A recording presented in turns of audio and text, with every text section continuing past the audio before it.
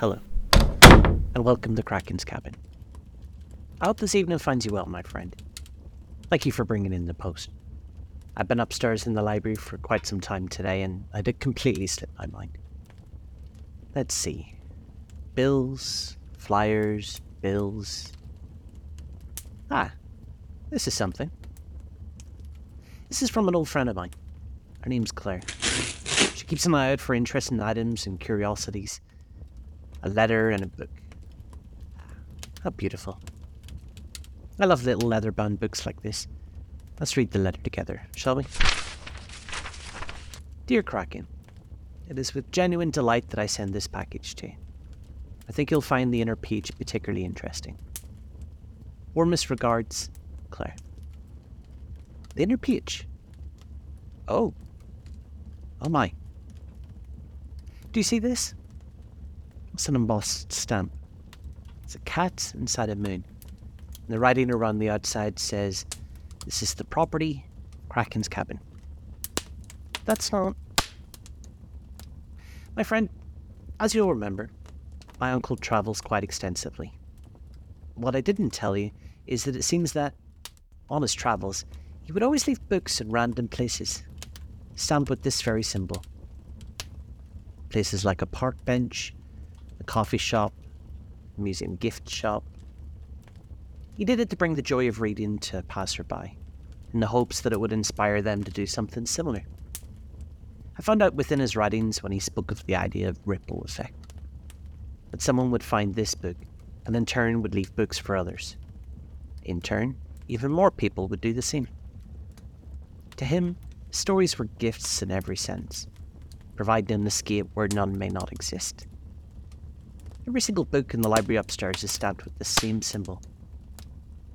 How beautiful it is to find one in the wild. This is old. I've not read this one before, but I've certainly heard of it. So, shall we read this one together? Please, make yourself comfortable and we'll begin. The Masque of the Red Death by Edgar Allan Poe. The Red Death had long devastated the country. No pestilence had ever been so fatal or so hideous. Blood was its avatar and its seal, the redness and the horror of blood.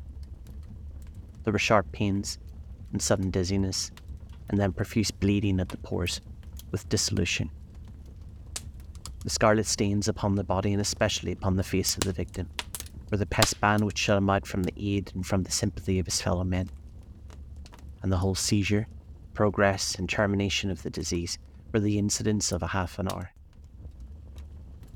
The Prince Prospero was happy, and dauntless, and sagacious. When his dominions were half depopulated, he summoned to his presence 1,000 hale and light-hearted friends from among the knights and dames of his court, and with these retired to the deep seclusion of one of his castellated abbeys. This was an extensive and magnificent structure, the creation of the prince's own eccentric yet august taste. A strong and lofty wall girdled it in. This wall had gates of iron. Courtiers, having entered, brought furnaces and Masque hammers and welded the bolts. They resolved to leave means neither of ingress or egress to the sudden impulses of despair or of frenzy from within. The abbey was amply provisioned. With such precautions, the courtiers might bid defiance to contagion. The external world could take care of itself. In the meantime, it was folly to grieve, or to think. The prince had provided all the appliances of pleasure. There were buffoons, there were improvisations, there were ballet dancers, there were musicians, there was beauty, and there was wine. All these in security were within, and without was the Red Death. It was towards the close of the 5th or 6th month of his seclusion, and while the pestilence raged most furiously abroad, the Prince Prospero entertained his 1,000 friends at a masked ball of the most unusual magnificence. It was a voluptuous scene, that masquerade. But first let me tell you of the rooms in which it was held. There were 7, an imperial suite. In many palaces, however, such suites form a long and straight vista, while the folding doors slide back nearly to the walls on either hand, so that the view of the whole extent is scarcely impeded. Here, the case was very different, as might have been expected from the Duke's love of the bizarre. The apartments were irregularly disposed that the vision embraced but little more than one at a time. There was a sharp turn at every 20 or 30 yards, and at each turn a novel effect. To the right and left, in the middle of each wall, a tall and narrow Gothic window looked out upon a closed corridor, which pursued the windings of the suite. These windows were of stained glass, whose colour varied in accordance with the prevailing hue of the decorations of the chamber into which it opened. That at the eastern extremity was hung, for example, in blue, and vividly blue were its windows. The second chamber was purple in its ornaments and tapestries, and here the panes were purple. The third was green throughout, and so were the casements. The fourth was furnished and lighted with orange, the fifth with white, the sixth with violet. The seventh apartment was closely shrouded in black velvet tapestries that hung all over the ceiling and down the walls, falling in heavy folds upon a carpet of the same material and hue. But in this chamber, only the colour of the windows failed to correspond with the decorations. The panes here were scarlet, a deep blood colour. Now in no one of the 7 apartments were there any lamp or candelabrum. Amid the profusion of golden ornaments that lay scattered to and fro, or depended from the roof, there was no light of any kind emanating from a lamp or candle within the suite of chambers. But in the corridors that followed the suite, there stood, opposite to each window, a heavy tripod, bearing a brazier of fire, that projected its rays through the tinted glass and so glaringly illuminated the room. Thus were produced a multitude of gaudy and fantastic appearances. But in the western or black chamber, the effect of the firelight that streamed upon the dark hangings through blood-tinted panes was ghastly in the extreme, and produced so wild a look upon the countenances of those who entered that there were few of the company bold enough to set foot within its precincts at all. It was in this apartment, also, that there stood upon the western wall a gigantic clock of ebony. Its pendulum swung to and fro with a dull, heavy, monotonous clang. And when the minute hand made the circuit of the face, and the hour was to be stricken, there came from the brazen lungs of the clock a sound which was clear, and loud, and deep, and exceedingly musical, but of so peculiar a note and emphasis that each lapse of an hour, the musicians of the orchestra were constrained to pause, momentarily, in their performance, to hearken to the sound, and thus the waltzers perforce ceased their evolutions, and there was a brief disconcert of the whole gay company. And while the chimes of the clock yet rang, it was observed that the giddiest grew pale, and more aged and sedate passed their hands over their brows as if in confused reverie or meditation. And when the echoes finally ceased, a light laughter at once pervaded the assembly. The musicians looked at each other and smiled as if at their own nervousness and folly, and made whispering vows, each to the other, that the next chiming of the clock should produce in them no similar emotion.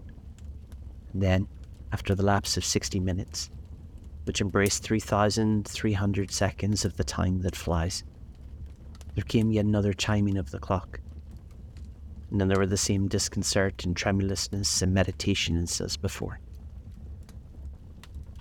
But, in spite of these things, it was a gay and magnificent revel. The tastes of the Duke were peculiar. He had a fine eye for colours and effects. He disregarded the decor of mere fashion. His plans were bold and fiery, and his conceptions glowed with barbaric lustre. There are some who would have thought him mad. His followers felt that he was not. It was necessary to hear and see and touch him to be sure that he was not. He had directed, in great part, the mobile embellishments of the 7 chambers, upon occasion of this great fete, and it was his own guiding taste which had given character to the masqueraders. Be sure, they were grotesque. There was much glare and glitter and piquancy and phantasm, much of which has been seen in Hermione. There were arabesque figures with unsweeted limbs and appointments. There were delirious fancies as the madman fashions. There were much of this beautiful, much of the wanton, much of the bizarre, something of the terrible, and not a little of that which might have excited disgust. To and fro in the 7 chambers there stalked, in fact, a multitude of dreams. And these, the dreams, writhed in and out, taking hue from the rooms and causing the wild music of the orchestra to seem as the echo of their steps. And, anon, there strikes the ebony clock which stands in the hall of velvet. And then, for a moment, all is still. All is silent save the voice of the clock. The dreams are stiff frozen as they stand. But the echoes of the chime die away. They have endured but an instant, and a light, half-subdued laughter floats after them as they depart. And now, again, the music swells, and the dreams live, and writhe to and fro more merrily than ever, taking hue from the many tinted windows through which the streamed rays from the tripods. But to the chamber which lies most westerly of the 7, there are now none of the maskers who venture, for the night is waning away, and there flows a ruddier light through the blood-coloured panes. The blackness of the sable drapery appalls, and to him whose foot falls upon the sable carpet, there comes from near the clock of ebony a muffled peal more solemnly empathetic than which reaches their ears, who indulge in the more remote gaieties of the other apartments. These other apartments were densely crowded, and in them beat feverishly the heart of life, and the revel went whirlingly on, until at length there commenced the sounding of the midnight upon the clock. And then the music ceased, as I have told, and the evolutions of the waltzers were quieted, and there was an uneasy cessation of all other things as before. But now there were 12 strokes to be sounded by the bell of the clock. And thus it happened, perhaps, the more of the thought crept, with more of time, into the meditations of the thoughtful among those who revelled. And thus, too, it happened, perhaps, that before the last echoes of the last chime had utterly sunk into silence, there were many individuals in the crowd who had found leisure to become aware of the presence of a masked figure, which had arrested the attention of no single individual before. And the rumour of this new presence having spread itself whisperingly around, there rose at length from the whole company a buzz, or murmur, expressive of disapprobation and surprise, then finally of terror, of horror, and disgust. In an assembly of phantasms, such as I've painted, it may well be supposed that no ordinary appearance could have excited such sensations. In truth, the masquerade license of the night was nearly unlimited. The figure in question had out-Heroded Herod, had gone beyond even the bounds of the prince's indefinite decorum. There are chords in the hearts of the most reckless which cannot be touched without emotion. Even with the utterly lost, to whom life and death are equally jests, there are matters of which no jests can be made. The whole company, indeed, seemed now deeply to feel that in the costume and bearing of the stranger, neither wit nor propriety existed. The figure was tall and gaunt, and shrouded from head to foot in the habiliments of the grave. The mask which concealed the visage was made so nearly to resemble the countenance of a stiffened corpse that the closest scrutiny must have had difficulty in detecting the cheek. And yet all of this might have been endured, if not approved, by the mad revellers around. But the murmur had gone so far as to assume the type of the Red Death. His vesture was dabbled in blood, and his broad brow, the features of his face, was besprinkled with the scarlet horror.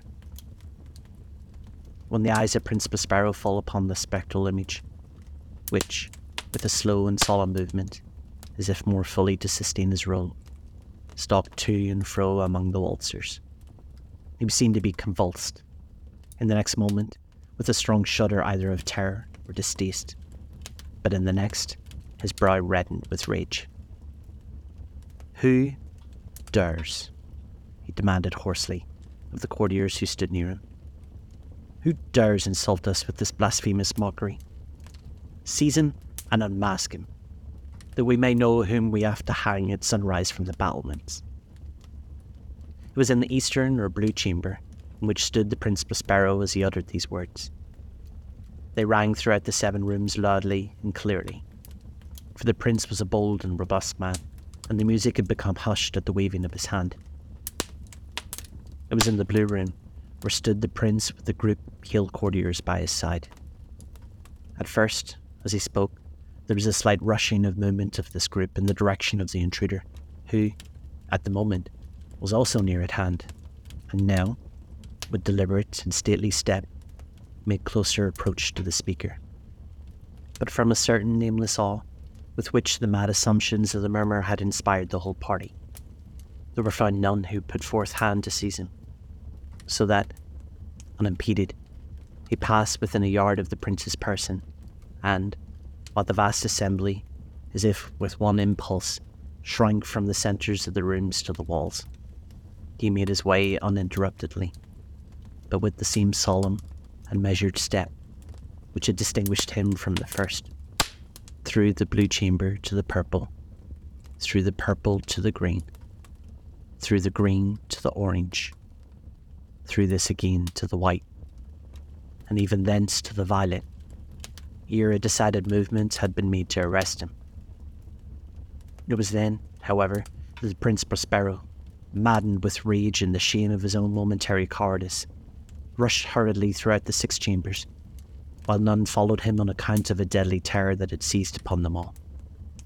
He bore aloft a drawn dagger, and had approached, in rapid impetuosity, to within 3 or 4 feet of the retreating figure, when the latter, having attained the extremity of the violet apartment, turned suddenly and confronted his pursuer. There was a sharp cry, and the dagger dropped gleaming upon the sable carpet, upon which, instantly afterwards, fell prostrate in death the Prince Prospero.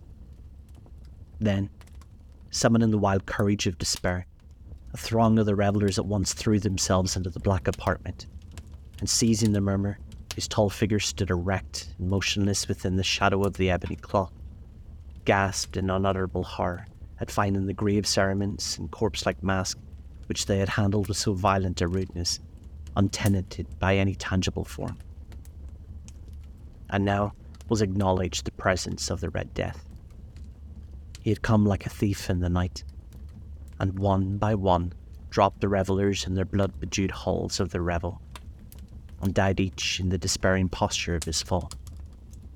And the life of the ebony clock went out with that of the last of the gay, and the flames of the tripods expired, and darkness and decay and the Red Death held unintimidable dominion over all. What did you think of that, my friend?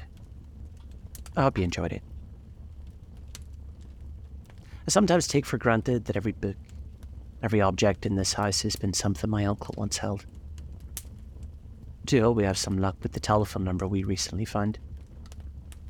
Paperwork's been filed to uncover the owner and the personal details, so I hope we find something soon. But in the meantime, I'm going to add this book to the library and wish you a good evening. I hope you sleep well tonight when you get there. You deserve it.